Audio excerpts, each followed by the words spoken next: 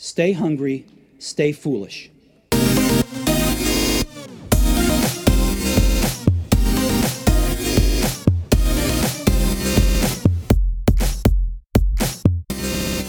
Today we discuss an iterative organization, the only kind of organization that can learn and adapt fast enough to keep up in today's world.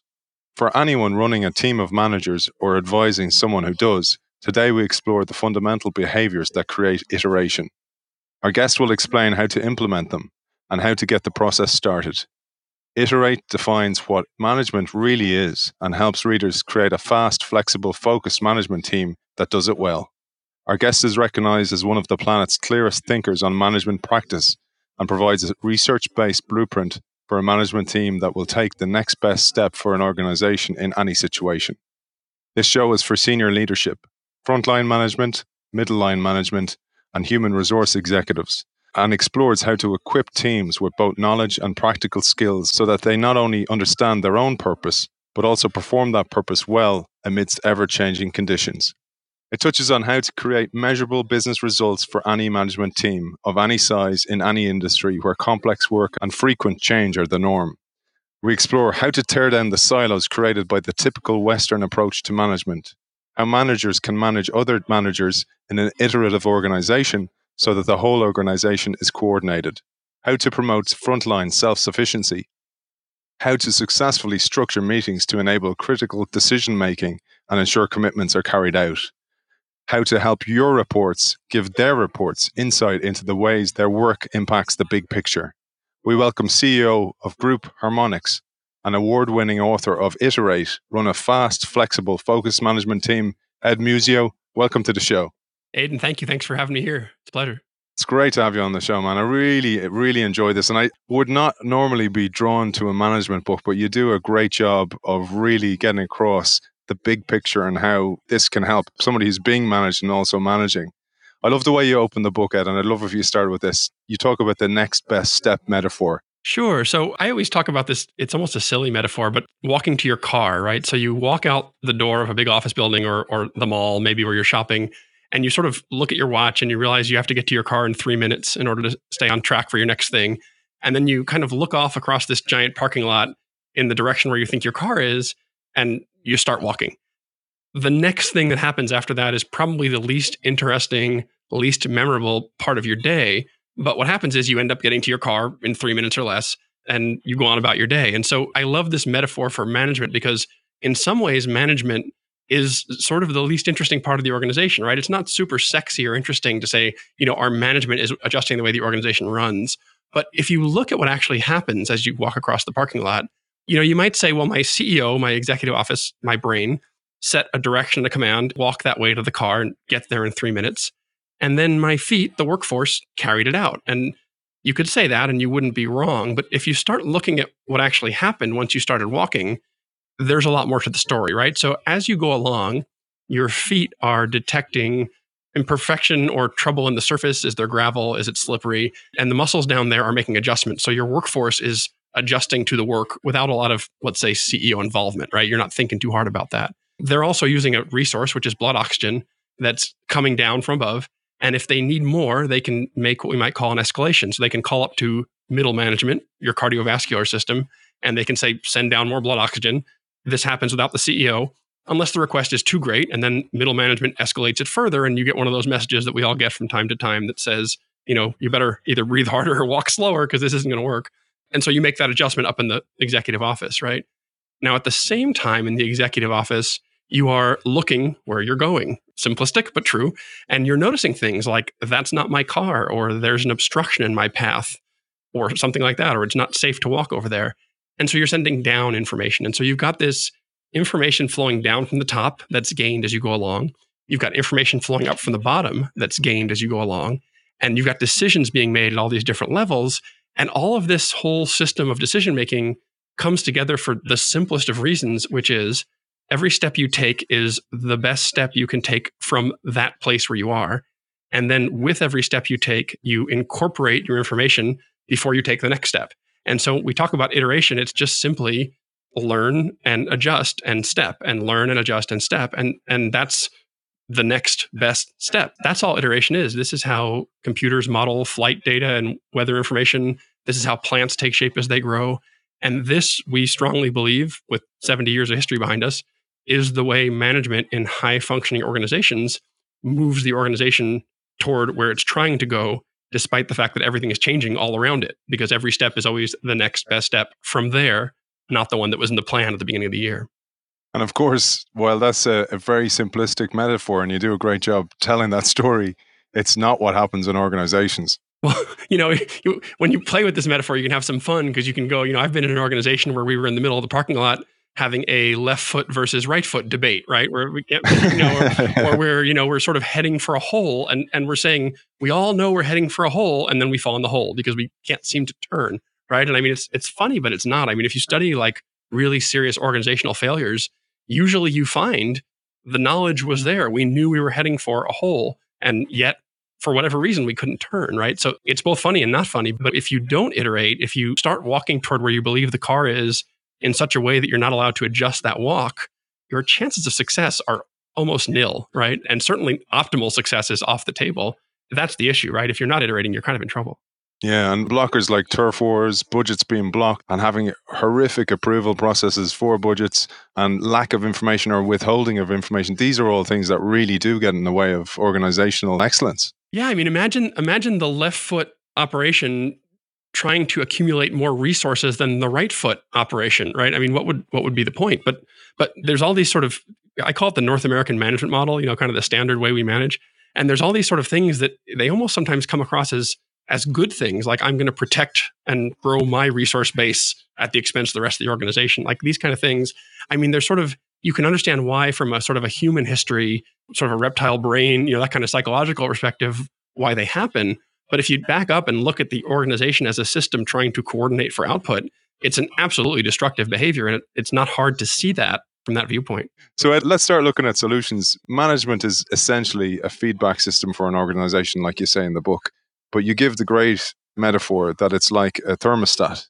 Right. Well, so once you decide that you want to iterate in a system, whatever your system is, so the thermostat, sort of the heating and cooling system, what you realize is you need a feedback loop, right? So the thermostat's an easy one to think about. I have this box in my attic that makes hot or cold air. I have a house that I want in a certain temperature. So I set the temperature I want. And then the thermostat just sits there on the wall. And all it does is check the temperature and turn the system on or off, and then check again and turn the system on or off, or leave it alone, check again, right? And it just keeps checking and feeding back a command to the output machine based upon how things are looking right now, right? So we call that a feedback system. Now we sometimes get mixed up, and we'll talk about maybe a little later the sort of different kinds of management, but we talk about feedback in the context of managing someone, and we think about, giving someone feedback on how they're doing. I'm not saying that's not important, but this is different. Being a feedback system is this checking where we're going to end up with based on the heading we're on, and then making adjustments or not because we do or don't believe we need to based on an understanding of where we're trying to go versus where we're heading, right? So that's a feedback system. Check, adjust, check, adjust. In the heating and cooling system in my attic, the feedback system is the thermostat. In an iterative organization, when you've got this organization iterating, right, taking the steps and adjusting along the way, if you think about an organization, the only thing that can serve the purpose of the feedback system is collectively management. That's the group of people that have the resources of the organization under their control. That's the group of people who hopefully understand the targets, the expected outcomes of the organization. And they're the ones who are organizationally given the resources and the authority. They're authorized to make the changes and the adjustments as they go along. So management is the feedback system of the organization. And if it's not serving that purpose, then you've got a pretty serious problem. And you mentioned there as well, this is one of the things I think we do need to get on the same page with the term management. It's like innovation. People perceive it the way they experience it. Let's clear up any misconceptions about that in what you mean by management. The language is challenging. The Inuit Eskimos had 50 words for snow, and we all know the ancient Greeks had 6 or 8 words for love, right? We don't have enough words for management, and so I sort of split it just to be simple into 3 things. The first one I call managing with a capital ing, and that is if you have someone who works for you, one or more people, doesn't matter if they're managers or not, you need to be managing them with a capital ing, setting goals, helping them develop, helping them deal with problems, modeling policy. There's a whole bunch of things to do there. It's all important. And there is an awful lot written about how to do that well. And managers should attend to that. Absolutely. It's not the whole story. The second one that we often bump into is there's a big body of work around change management, I guess you would say with a capital change, right? And change management is, we're going to go into a whole new market, or we're going to substantially restructure the organization, or just really big, huge changes. And it's all about the psychology and sociology of moving large groups through the changes, early adopters, late adopters, the psychology of change, communication plans. Again, if you're doing that kind of change, super important not to be minimized. But there's this third thing that I think gets kind of the short stick, which is what I call management with a capital ment.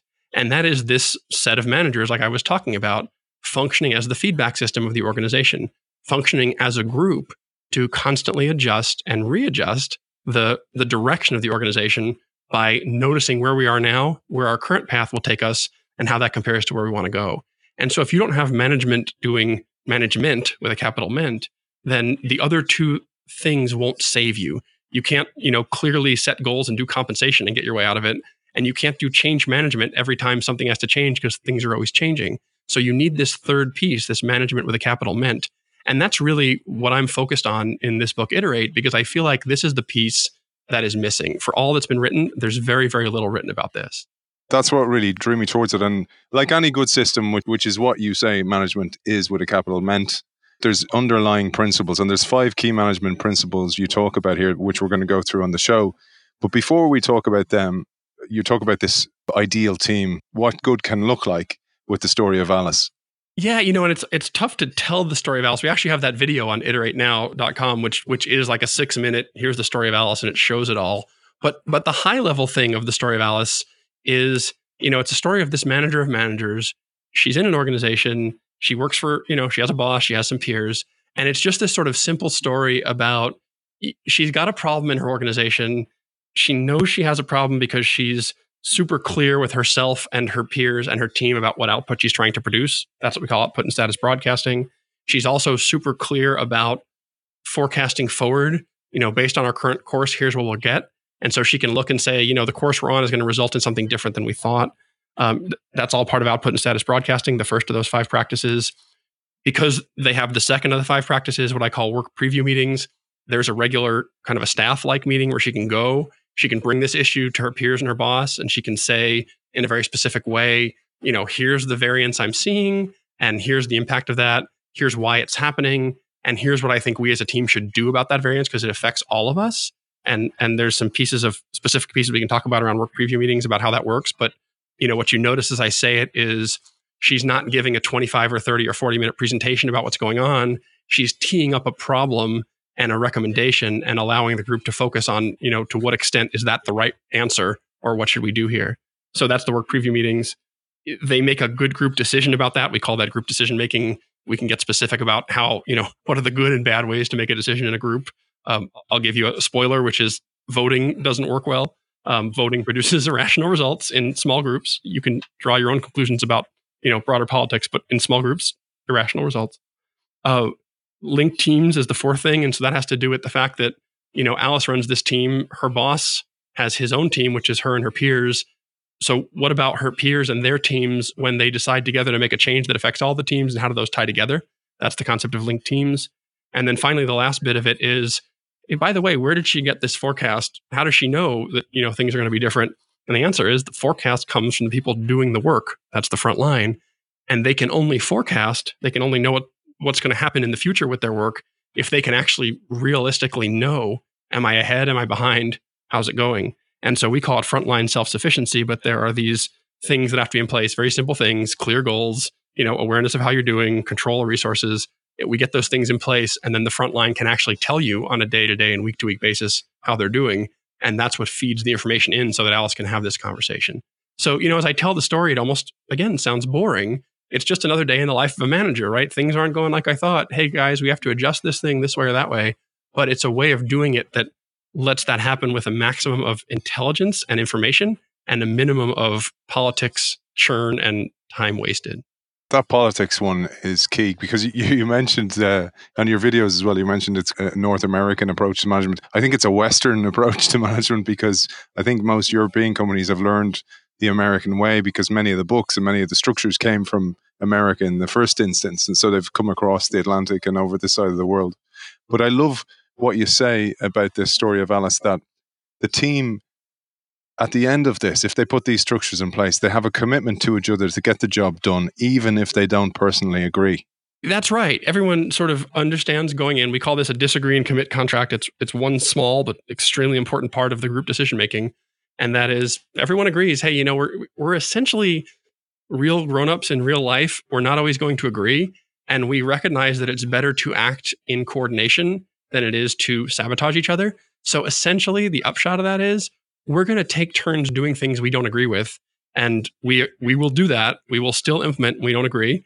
It's fine to keep disagreeing. It's fine to keep collecting contrary evidence because maybe it was the wrong decision and we want to discover that.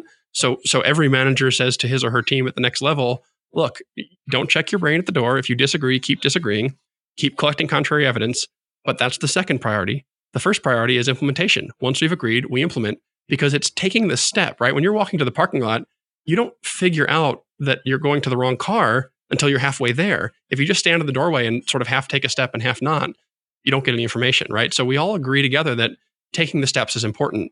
And so we all take turns doing things we disagree with, and we all commit to, hey, if we think we're going to take some of Alice's peer money and give it back to Alice to help her recover this, and the peer doesn't want to do it, that person's going to do it anyway. And then if we see some negative effects, we can always decide again. We can always come back to it and look at it. That's iteration. But we're not going to sabotage. We're not going to agree to do it and not do it because that just produces chaos, right? That doesn't produce information. It just produces confusion. I love the metaphor of taking the steps. I know it's very simple, but when you think of most larger organizations actually spend a fortune on deciding what the first step is going to be rather than actually having the best information they have available. That's their information, not that of a consultant, not best practices in an industry. And then deciding, I'm going to take a step because the best physio in the world says this is how you walk. Instead of actually going, well, for my ecosystem and my industry, I know best because I've got the scar tissue of real experience. So I'm going to take a step. And therefore, by taking the step, the thermostat kicks in and I get feedback. And then I know what the next step after that is going to be. Exactly. And, there's so much good work around, agile with a capital A and sort of iterative programming. They don't call it that. That's what I call it. Quick production of a beta product or of a prototype, rapid prototyping, they call it, right? There's so much specific work in that area because there is this recognition I think we have earned over the last, 10 years or so that says it's better to do something and learn from it than to hypothesize. But yet we still have, the management of these same organizations lost in these management models from the mid 1800s that were used for railway construction, where we're going to make a plan and stick to the plan and execute the plan. And so you've got all these people that are, pushing on these agile with a lowercase a approaches in all these different ways, and they're pushing them uphill because the management still is running the old way. What I'm really saying in Iterate is management should be driving that, right? If you have something like a strategy and a direction and a place to go and a clear output that you're trying to get to, it's management that gets you there. It's management that develops the information as you go along to determine whether you really want to go there. And it's management that can make it actually happen at the end of the day. So that it has to happen in management. And I think that's often missed because we say this is a leadership skill, but it's management who actually implements. Like you say, it's managing the system that actually gets things done. Let's jump into the 5 key management principles. And the first is probably one of my favorites, actually, output and status broadcasting, which has the 2 core components, verbalized summary outputs and pragmatic dashboards. That's right. And so that's at the top. They're all interrelated. We actually put them if you go to the website, you'll see they're in a circle, but they're all connected. But I always start by talking about that one because if you're not talking about what you're trying to accomplish, then it's kind of hard to have the rest of the conversation. The output and status broadcasting really just has 2 parts. The first part is super simple. It is managers in high performing organizations are somewhat boring in that they walk around and say over and over again, this is the output I'm going to produce. That way their team knows it, their peers know it, everyone knows it, and everyone knows what each other is doing. And so we route sort of questions and work and things intelligently because we all know what we're doing and we don't bother people with things they're not doing, right? So that's fairly simple. And you certainly don't need me to tell you that when you have direct reports, they need to hear you say what you're trying to do more than once, right? So it's this repetition is important. But the other part of that I think is more unique to this work is I call it pragmatic dashboards. And I should pause for just a minute to say language in this work is a problem, because once I say a word like dashboards, somebody says, oh, we have dashboards. I know what that is. And so what I say in the book is, try and pretend like I'm talking about something you've never heard of, because if you get lost in the language choice, then we never get anywhere. But what I mean by pragmatic dashboards is once I have a clear output, I need to make a chart. And most of what we see in management charts is, if we take a simple example, I work for you, Aiden, I'm supposed to make these widgets every week. And so I'll bring you a bar chart that shows how many widgets I made every week since the beginning of the year, right? That's my graph. And maybe if it's a really good graph, I also draw kind of the plan on there and say, I'm going to keep flat or I'm going to go up. And you can see that I have or have not been keeping to the plan so far, right? The problem with that is that's all history. And you're going to say to me, so Ed, what's going to happen next? And now we're talking about something that's not on the graph, right? So now I'm going to opine to you in long narrative form about why I think everything's fine or, it's not or whatever, or why I have problems only you can solve because you're my boss, so you better help me, whatever. But what I really need on the graph is, I call it two futures. So maybe I have a line that says, this is my planned output for the rest of the year. But now I need a second line. You can call it a forecast if you want to. Here's another line that shows, based on my best knowledge today, what, if anything, is the difference between what I previously thought would happen and what I now think will happen. We call that future variance. And if there's enough future variance, now we have something to talk about, right? Now we say, well, the plan was for me to produce up to here. It looks like I'm going to underproduce or I'm going to overproduce. What does it mean to the rest of the organization when I overrun? That variance is the crux of what needs to be talked about in management. And so that output and status broadcasting is setting up the conversation both in terms of what the output is, but also in terms of what future variance are we looking at?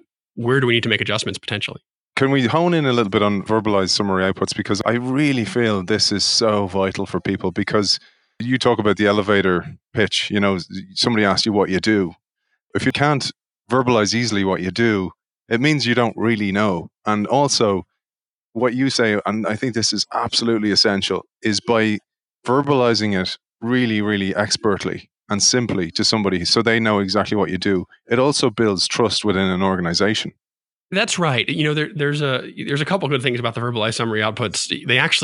It's actually people think it's sort of an adaptation on the concept of the elevator pitch. It turns out the elevator pitch came from the research that generated verbalized summary outputs, which was people walking around in management saying in 90 seconds or less, here's what I'm working on, and saying it over and over again so much to kind of be boring. But we do know that trust is built essentially by making and meeting commitments, right? I think we all know that. If we don't, it's important to realize that that's one of the key ways, one of the only ways really to build trust in an organizational setting is to make commitments and then meet them, because you demonstrate both that you're competent and that you're honest in your statements of what you'll do. And so the trick to the verbalized summary output is, Aiden, I'm doing my work. At the end of the month or whatever, I'm going to give it to you. And there it is, right? Now, did I build trust? Maybe, maybe not. But if I say to you, I'm going to do this by the end of the month, and then I come with that same piece of work I was already going to do and put it in front of you, now I've made a commitment and I've met it.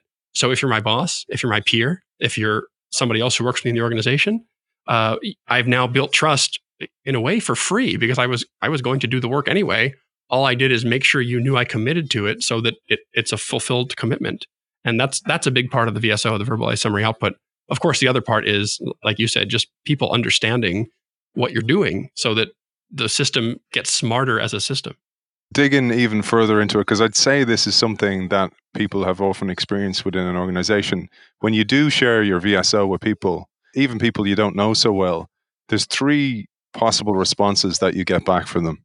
That's right. And what you're looking for is one of 3: affiliative, combative, or neutral, right? So affiliative means, Aiden tells me, Ed, here's what I'm working on. And I go, that's great. I'm so happy to hear that.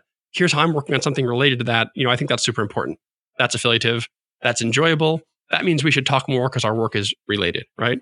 The second one is combative. That is, Aiden tells me, here's what I'm working on. And I go, Aiden, why would you, in the world, would you do that? You're going to break the following things. Did you bunk your head this morning? Like, what's wrong with you, right? And much less kind ways of saying that. And the interesting thing is, in that case too, what you should do is you should engage with me, because that means that you and I have just uncovered an organizational conflict, right? That means I'm working on something that's at odds with your work. and we probably should sort that out. So that's also an engagement cue. The third one is the neutral response, and that is you say, here's what I'm working on, and I go, oh, that's nice, and I smile politely. And that means that what I'm working on is not at all related to what you're working on.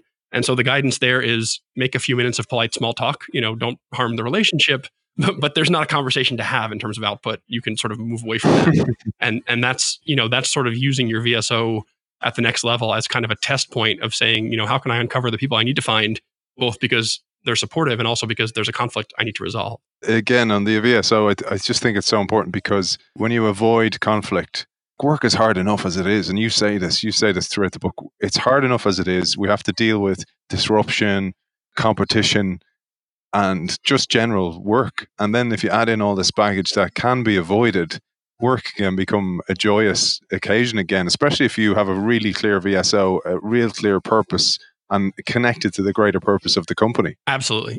Yeah. And that's I think the beauty of the VSO is it's allowing those kind of upward looks to say, here's how my work connects to the next level and those kind of things.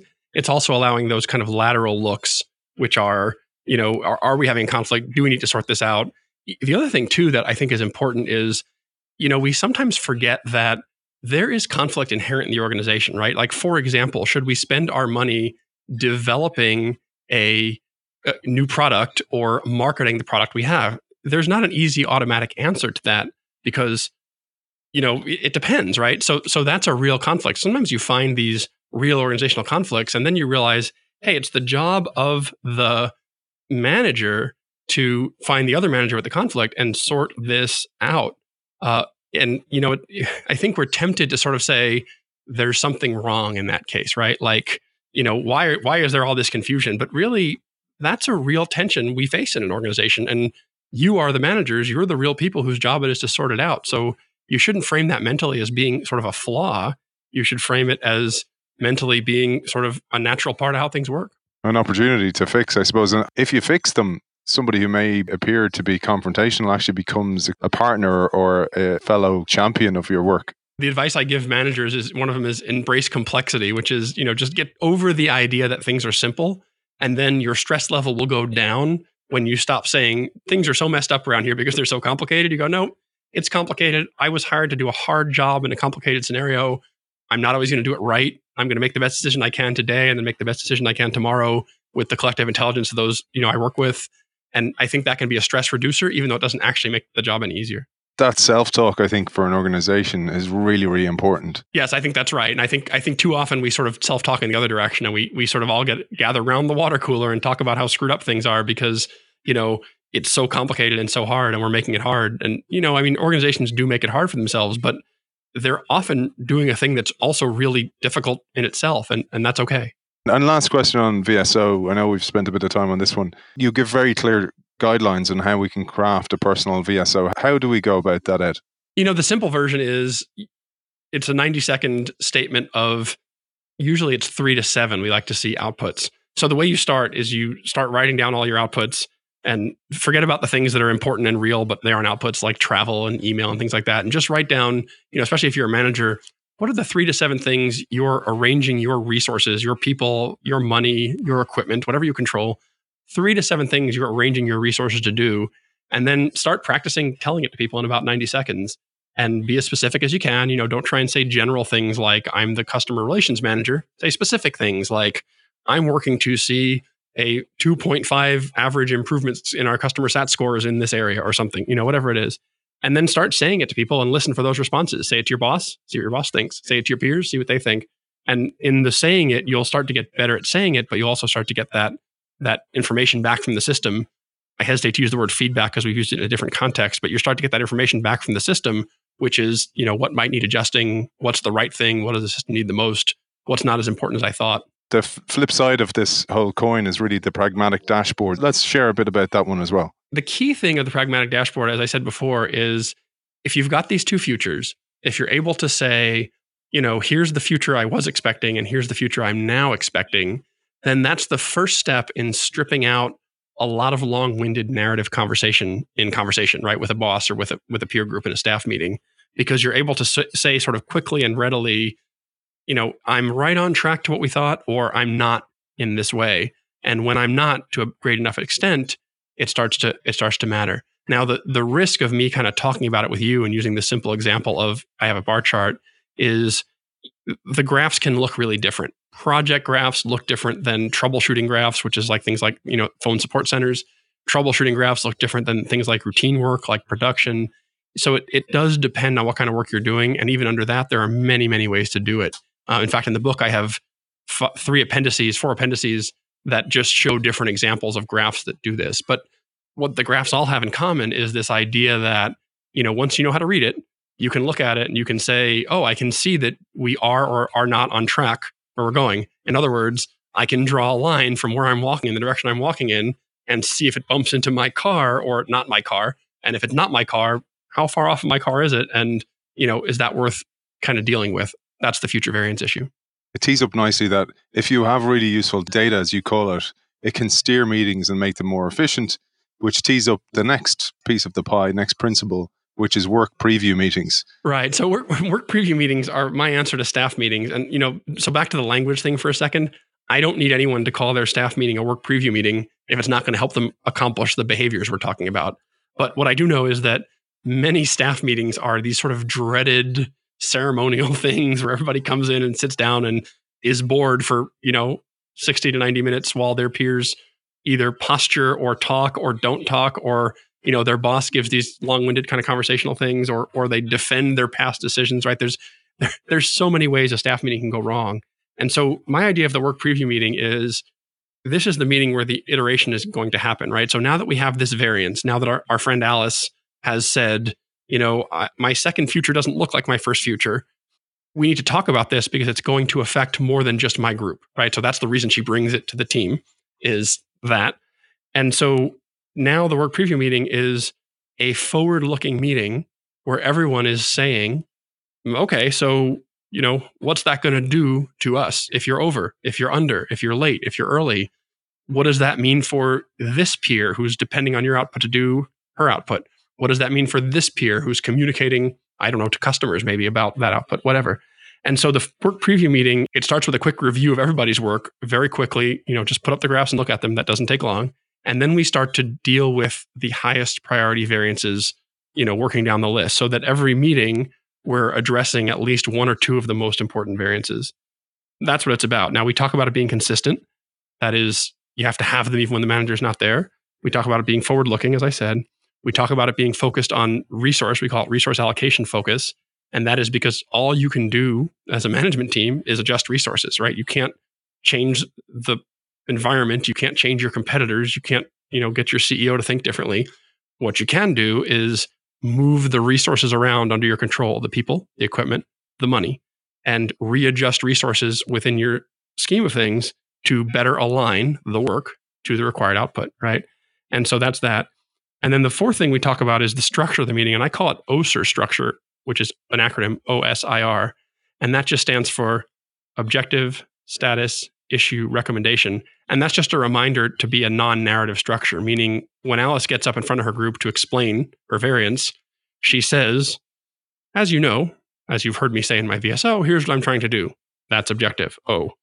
As you can see from my graph, I have a future variance. I'm not going to hit the plan I thought I would. Status, S. The reason I'm not going to hit the plan I thought I would is that blah, blah, blah. Resources are different. I can't get people, whatever. That's I, that's issue. And so I recommend, based on this, that I take some money from my peer, put it into my budget.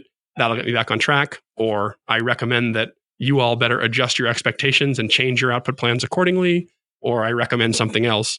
That's the R, the recommendation.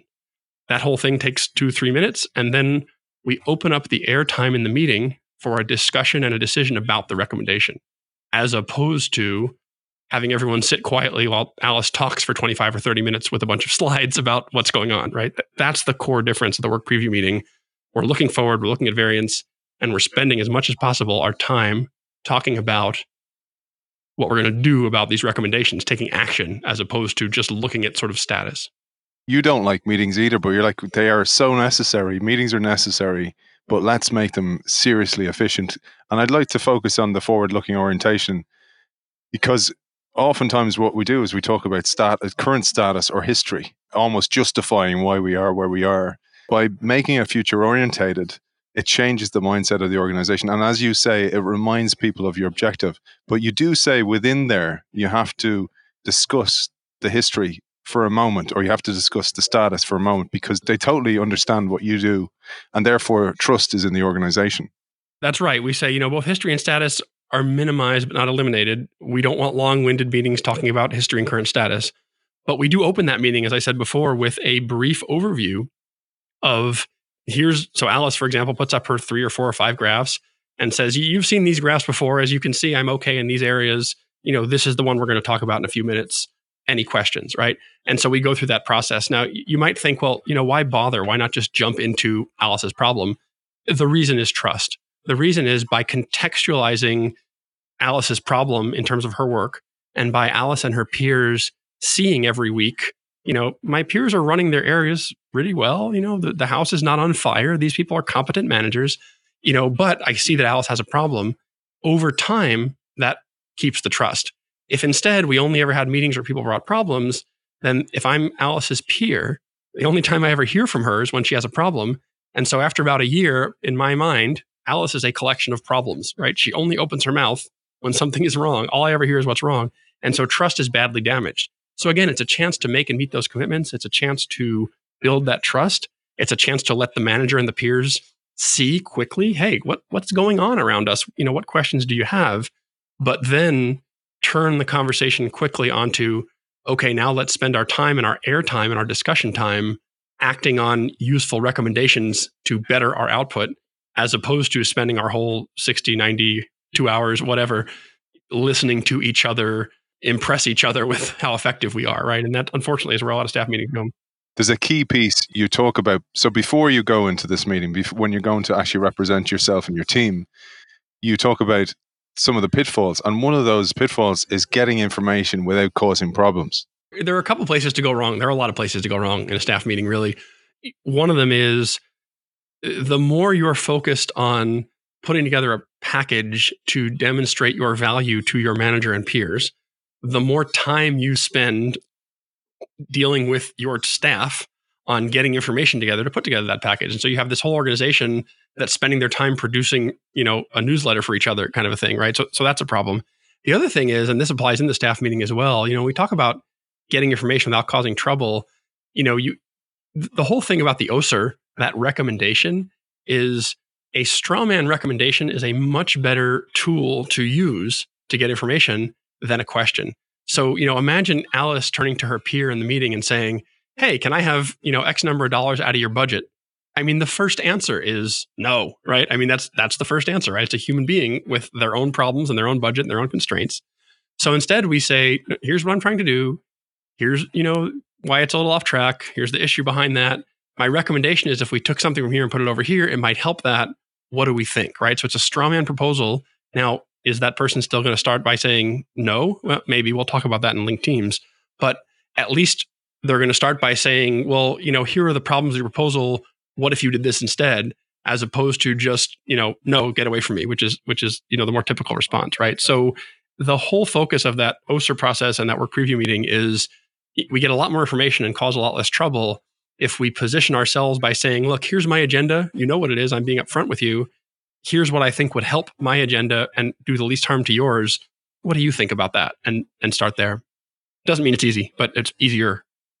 You mentioned there are questions as well. So you're asking somebody, you call out a really, really important thing about questions, that questions can suggest status or hierarchy, but also many questions can come across as verbally aggressive. Actually, all questions are verbally aggressive in the sense of, in polite conversation, if I ask you a question, you're supposed to answer it, right? So if I ask you 2 or 3 questions in a row, what I'm basically saying without saying it is, I have a higher status than you because it is your role to provide me the information I want and not vice versa. And we actually watch for this. When we talk about group dynamics in these meetings, one way you can dominate a meeting is the obvious way, and that is just to talk too much. But another way of dominating a meeting is to ask multiple questions in a row. And so the advice we give is if you see anybody asking more than 3 questions in a row, that's a form of domination. And you should counsel that or facilitate that or kind of adjust that, because questions are suggestive of a status difference. They are also uncomfortable in the sense of we don't have good social tools for not answering a question when it's asked. And sometimes we don't want to answer. So especially in a group setting, if I turn to somebody and say, why did this go wrong? Right? I mean, there's an accusation in there. Maybe I don't mean it that way. Maybe I do, but maybe they're not prepared to answer that question. And now they're faced with a choice of fabricating an answer, looking foolish, not answering, looking foolish, right? So questions really cause a lot of trouble. It's much better to work in terms of statements of my agenda followed by recommendations for group action. And this is why you say it's so important to A, have an agenda, but B, to send it out well in advance of a meeting. So somebody can see something on an agenda and actually be proactive about it rather than reactive within the meeting. Right. And this story about Alice and the way when you see it in the video, I don't know if we go this detailed in the high level video, but definitely in the book, we talk about this. That agenda should include Alice's recommendation, right? So when this other person comes into the meeting, he already knows that Alice is going to make a recommendation involving his budget. Now, we need to talk about linked teams because that's where we get into how come he doesn't just spend his whole time in the next 24 hours putting together his defense. But it's important that he not be surprised by that, right? This all sort of also goes back to this definition of what management is for, right? If we see ourselves as managers, if Alice and her peer, they see themselves as managers and they see their job as, protect my team against the broader organization, accumulate as much resource control as I can, make myself look good or demonstrate my value to my boss on a regular basis, right? All of these typical, North American Western management things that we see, they're going to spend that kind of time in the meeting. If we can get them clear and say, no, my job as a manager is to work in coordination with my peer managers on, what we're trying to do as a group and to coordinate the resources for the higher level good of the organization, then they're going to act differently. And so we do, as we get into, if we're moving into linked teams now, that's the conversation. But the conversation is around, what are our expectations on you as a manager? It's not about building your fiefdom, and walling off your resources and isolating your work. It's about coordination because, in real life, we need the organization to be coordinated. That's how we do complicated things. This piece is so important and where things can go dramatically wrong.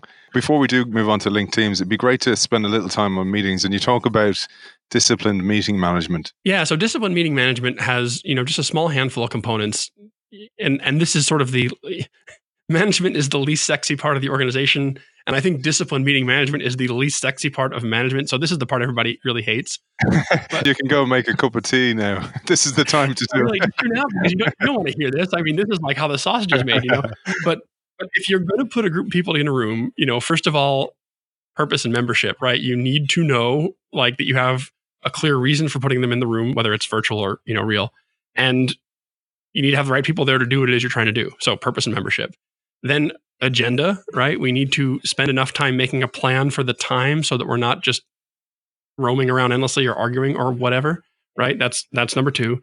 And then we have group problem solving process and group dynamics. So group problem solving process is just simply when we're trying to solve a problem together, do we spend enough time defining the problem before we get into solution space? There's a little more to it than that. There's a model in the book and on the site, but basically, if we just listen to the loudest voice with the solution before we define the problem, then we're never going to get the best solution. So it's fully define the problem and agree on the problem first, then agree on the solution second. So we need a model for that. The next thing after that is dynamics, which is contribution levels. So remember, we've said we have the right people in the room. We need them all engaged and contributing. Because if we have a person in the room who represents a part of the organization and that person is distracted or not paying attention or doesn't care, then all of those resources in the organization are not available to this problem, but we think they aren't necessary, right? So we use a little simple tool called the Hill of Influence. There's another video about that. You draw some circles, you can mark where you are, you can mark where other people are, you can use it to debrief and sort of admit to each other how engaged were you. That's a simple tool, but the concept is we need people engaged. And then the last thing is actually the simplest, and that is what we call shared group memory. And that's simply, make sure that whatever form of notes and visuals that you use in the meeting and do use them, right? So if a decision is made, whether you're live or virtual, do something to write it in front of everybody. They can all see it. They can all say, yep, that's the decision. We are making this decision together. We can see it. And then whatever that is, take a picture, take a screenshot, whatever, send that same thing out afterwards. Don't transcribe it into notes because that picture is linked cognitively to the decision in their minds. And so they see the image and it reminds them. If you transcribe it into notes, then they have to make the cognitive leap back and they won't necessarily do it. So it's actually the easiest one. You say, whatever you make sure you do something in front of everybody and then just take screenshots of it and send it out. Don't worry about fixing typos and things. Just send it out the way it is. Yeah, those 5 things are disciplined meeting management. If you don't do those 5 things in your meetings, then you're not going to have very good meetings. And the whole thing kind of falls down because, like you said, love them or hate them, meetings are where coordination happens. We have not got an AI or an automated solution yet to replace human beings coordinating resources for complex outputs. We need meetings for that. Funnily, so glad you said it about the taking photos of the notes, because we are so tempted to transcribe them because we think we're being more helpful, and it's actually more work. But also, when you transcribe them, people think you may have edited them. And like you say, there's a cognitive connection with actually we all agreed on that as well. Right. And you might even do it. Like in an edit, you might change a case of a word or something when it actually changes the meaning. And if there's a trust problem, now they think it's malicious. But even if they don't, it's sort of like, wait, is that what we decided? And it just creates, there's just no reason to do it. It feels like a good step. Like you said, it feels like I'm being helpful and useful, but it's not. Just take a picture and say, this was it. Remember, here it is. Don't forget to do it like we agreed. That's the best you can do. You talk about defining the problem. I actually wrote it in my blog last week about spending time defining the problem or getting to the right question. I don't know if it's a human thing, but we're just so driven on getting to the solution. And maybe it's ego, maybe it's to show that we're clever or whatever it is, but we jump to solutions and instead of actually going, but what's the real problem we're defining, whether it's for the customer or for the organization? Can we spend a little time on that? Because what kind of process do you put in place to really get to the crux of your problem? Well, it's so easy to jump to solutions. And I mean, many of us, especially those of us in management, are spending our lives solving problems, and the problems that are in our purview, meaning, they sort of involve things under my control completely or whatever, I can jump to solution. I can say, oh, I know the answer. I've done that job or whatever. And so we're equipped from our own success to sort of jump to solution. But, now we go to the next level up in the organization and we say, we have a problem that involves Ed's group, Aidan's group, analysis group. So now I'm merging the real people with the fictitious people. So this is even better. And all of these groups are involved in this problem. And so, Ed talks a lot and he has a loud voice. And so he says, I know the answer to this. And it's like before the problem statement is out of the meeting host's mouth, Ed's going, here, do this, this, and this, problem solved. Well, that's based on my understanding of my world and my piece of it. But before we ever start having that conversation, what a good facilitator will do will say, Ed, thank you, but we're not there yet. We need to come to a first agreement on what the problem is. And it's actually a separate agreement. And that's what the sort of the model says. We draw it like an hourglass, it's like it gets wider and narrower in the middle and then wider and narrower again. And the idea is you have to narrow down that middle point in the hourglass is the problem definition. So you have to narrow down the group to a shared problem definition before you even offer the first solution. Because the truth is, even the person setting up the meeting, once it's complex enough to involve these different groups, we don't really understand what the problem is, right? I mean, production may say one thing about it, we're not getting stuff out fast enough. The customer people might say, well, the real problem is the quality isn't there, right? Or whatever. So until you've come to a definition of a problem as a group, you've got to do that. So you need to sort of debate and argue and disagree over the problem and come to that agreement first before you even start to debate and argue and disagree over possible solutions to the problem. That's your next step. And that whole process is, we think it's about 50-50, meaning however much time you're going to spend, we think the first half of it is just defining the problem. The second half of it is kind of getting into solutions. There's a quote you use, and it's my favorite quote in the entire book. It's to do with linked teams, which is the next topic. And it's, you start off this chapter with it. It's, you can't bake a pie one slice at a time. I love that one too. That's actually, so the person who said that is Bill Daniels, William Daniels. He is my predecessor in this business and my mentor. And it's something he would say sort of offhandedly to managers. But I just think it's brilliant because we have this sort of, I think it's a myth, right? In this North American, this Western management mythology is that, if I have 5 managers working for me, I'm going to send them off to do their goals and they're going to bring it back to me and I'm going to stitch it together. And that's essentially like saying, each of you bring me a slice of the pie and then I'll put it together and we'll bake it, right? It's like, it doesn't work that way, right? We have to sort of do it all together. And that's the concept of linked teams. Linked teams says, we've got Alice and we've got her peers and they work for this guy named Max. And, Alice has her VSO and her peer has his VSO and Max has a VSO, but Alice and all of her peers are in a team with Max, and that team has a single charter, and that charter is Max's VSO. So they are the team chartered with producing their team leader's VSO. Now, Alice also runs a team. She has managers working for her, and she has a VSO that she uses in Max's organization. her team members that work for her have their own sort of VSOs, their output plans as well, but they work as a team on her output plan. And so this is the core of linked teams. We call it upward looking success.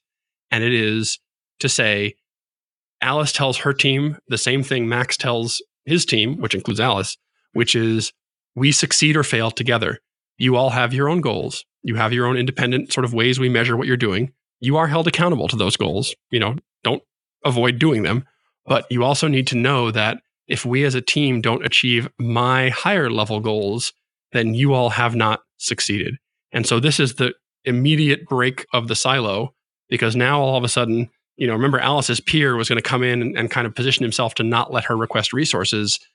They're still going to have the debate, but the debate is going to be what's best for our boss's plan, right? So Alice is going to say, I recommend I take money from my peer to fix this problem because it's better for our shared collective higher level plan. And if the peer wants to say, don't do that, that's fine. But he's going to say, if you do that, it's going to break the following things. And in that way, it's not best for our shared collective plan. And so we're constantly involved in a debate about what's best for the higher level up. In other words, we're all looking up, right? And so with Alice's staff looking up at her goals, with Alice and her peers looking up at Max's goals, with everyone looking up at the next level goals, we allow the top level of the organization to look out, right? Look forward. Where are we walking? Is there a hole? What's going on in the market, right? The alternative, the Western North American traditional management model is everyone looks down, right? Alice says, you have A, you have B, you have C. I'm going to watch you and make sure you get it done. I'll put it together. And then Max says to Alice, at the next level up, Alice, you have this. Peer, you have that. Peer, you have that. Bring it to me and I'll put it together. And so everyone's looking down. And so if everyone's looking down, then the top is looking down and no one's watching where we're going, right? So this is the flip. This is the everyone look up and, hey, peer of Alice, if you want to come and you want to come and say you don't like Alice's recommendation, that's fine. But our whole conversation is about the higher level goal. And let's talk in terms of that. Beautiful, man. I love that. That's such a great analogy. And then the last principle then is frontline self-sufficiency. Frontline self-sufficiency is in some ways the easiest one because all it says is, not that it's easy to do, but it's easy to think about. All it says is down at the front line of this organization, we need people to have essentially three things. And these are the subcomponents. Clear output goals. Again, just like everybody else, they need to know what they're trying to produce. Self-managed feedback. Now, this is a different use of feedback. This is, again, not the manager telling them how they're doing, but self-managed is they can perceive their own progress. So they have a system, they have checklists, they have sticky notes. Again, there's a number of possible systems, but they have a way every hour, every half hour, very frequently, they can see themselves making headway. And then control of resources, which just says that if they need something to do the job, they can get to it with a minimum of, approvals and bureaucracy and steps. And so the formula is goals plus feedback plus resources equals forecasts, right? If I give you a job to do and you know exactly what you're supposed to do, you can see when you're doing it or when you're not and how fast it's going, and you have what you need to do it, then if I come to you midweek and go, how's it going? You can give me a good forecast. You can say, well, it's going to get done on Friday, or it's not going to get done on Friday, or I'm, 30% of the way there. Whereas if you don't have those things, then you can't forecast. You're going to say, well, I don't know. It depends if I get this or that. I'm not sure how far into it I am. What am I really trying to do? Right. So there's all these ways it can fall off, but goals plus feedback plus resources equals forecasts. And it's those forecasts that we need to do that really useful forward-looking data, to look forward and say, do we have a future variance? That's how the organization rolls information upwards. Fantastic. And it actually makes life easier for people. Work is hard enough without all this complexity that can be removed. And I love your mantra, higher output, lower stress, and sustainable growth. And it's one of the things that really attracted me to the book because it's a very, very different approach on management. Ed, if people want to get in touch with you, where can they find you? Well, the book website we've mentioned a couple of times is iteratenow.com. That's iteratenow.com. That's also got links back to my company. My company is groupharmonics.com. And then I'm on Twitter and Facebook and LinkedIn as Ed Muzio, just EDMUZIO. And I'm on YouTube as eMuzio. So any of those works, but those are all linked from iteratenow.com and groupharmonics.com as well. CEO of Group Harmonics and award-winning author of Iterate, run a fast, flexible, focused management team, Ed Muzio. Thanks for joining us. Aidan, thank you. It's been a pleasure.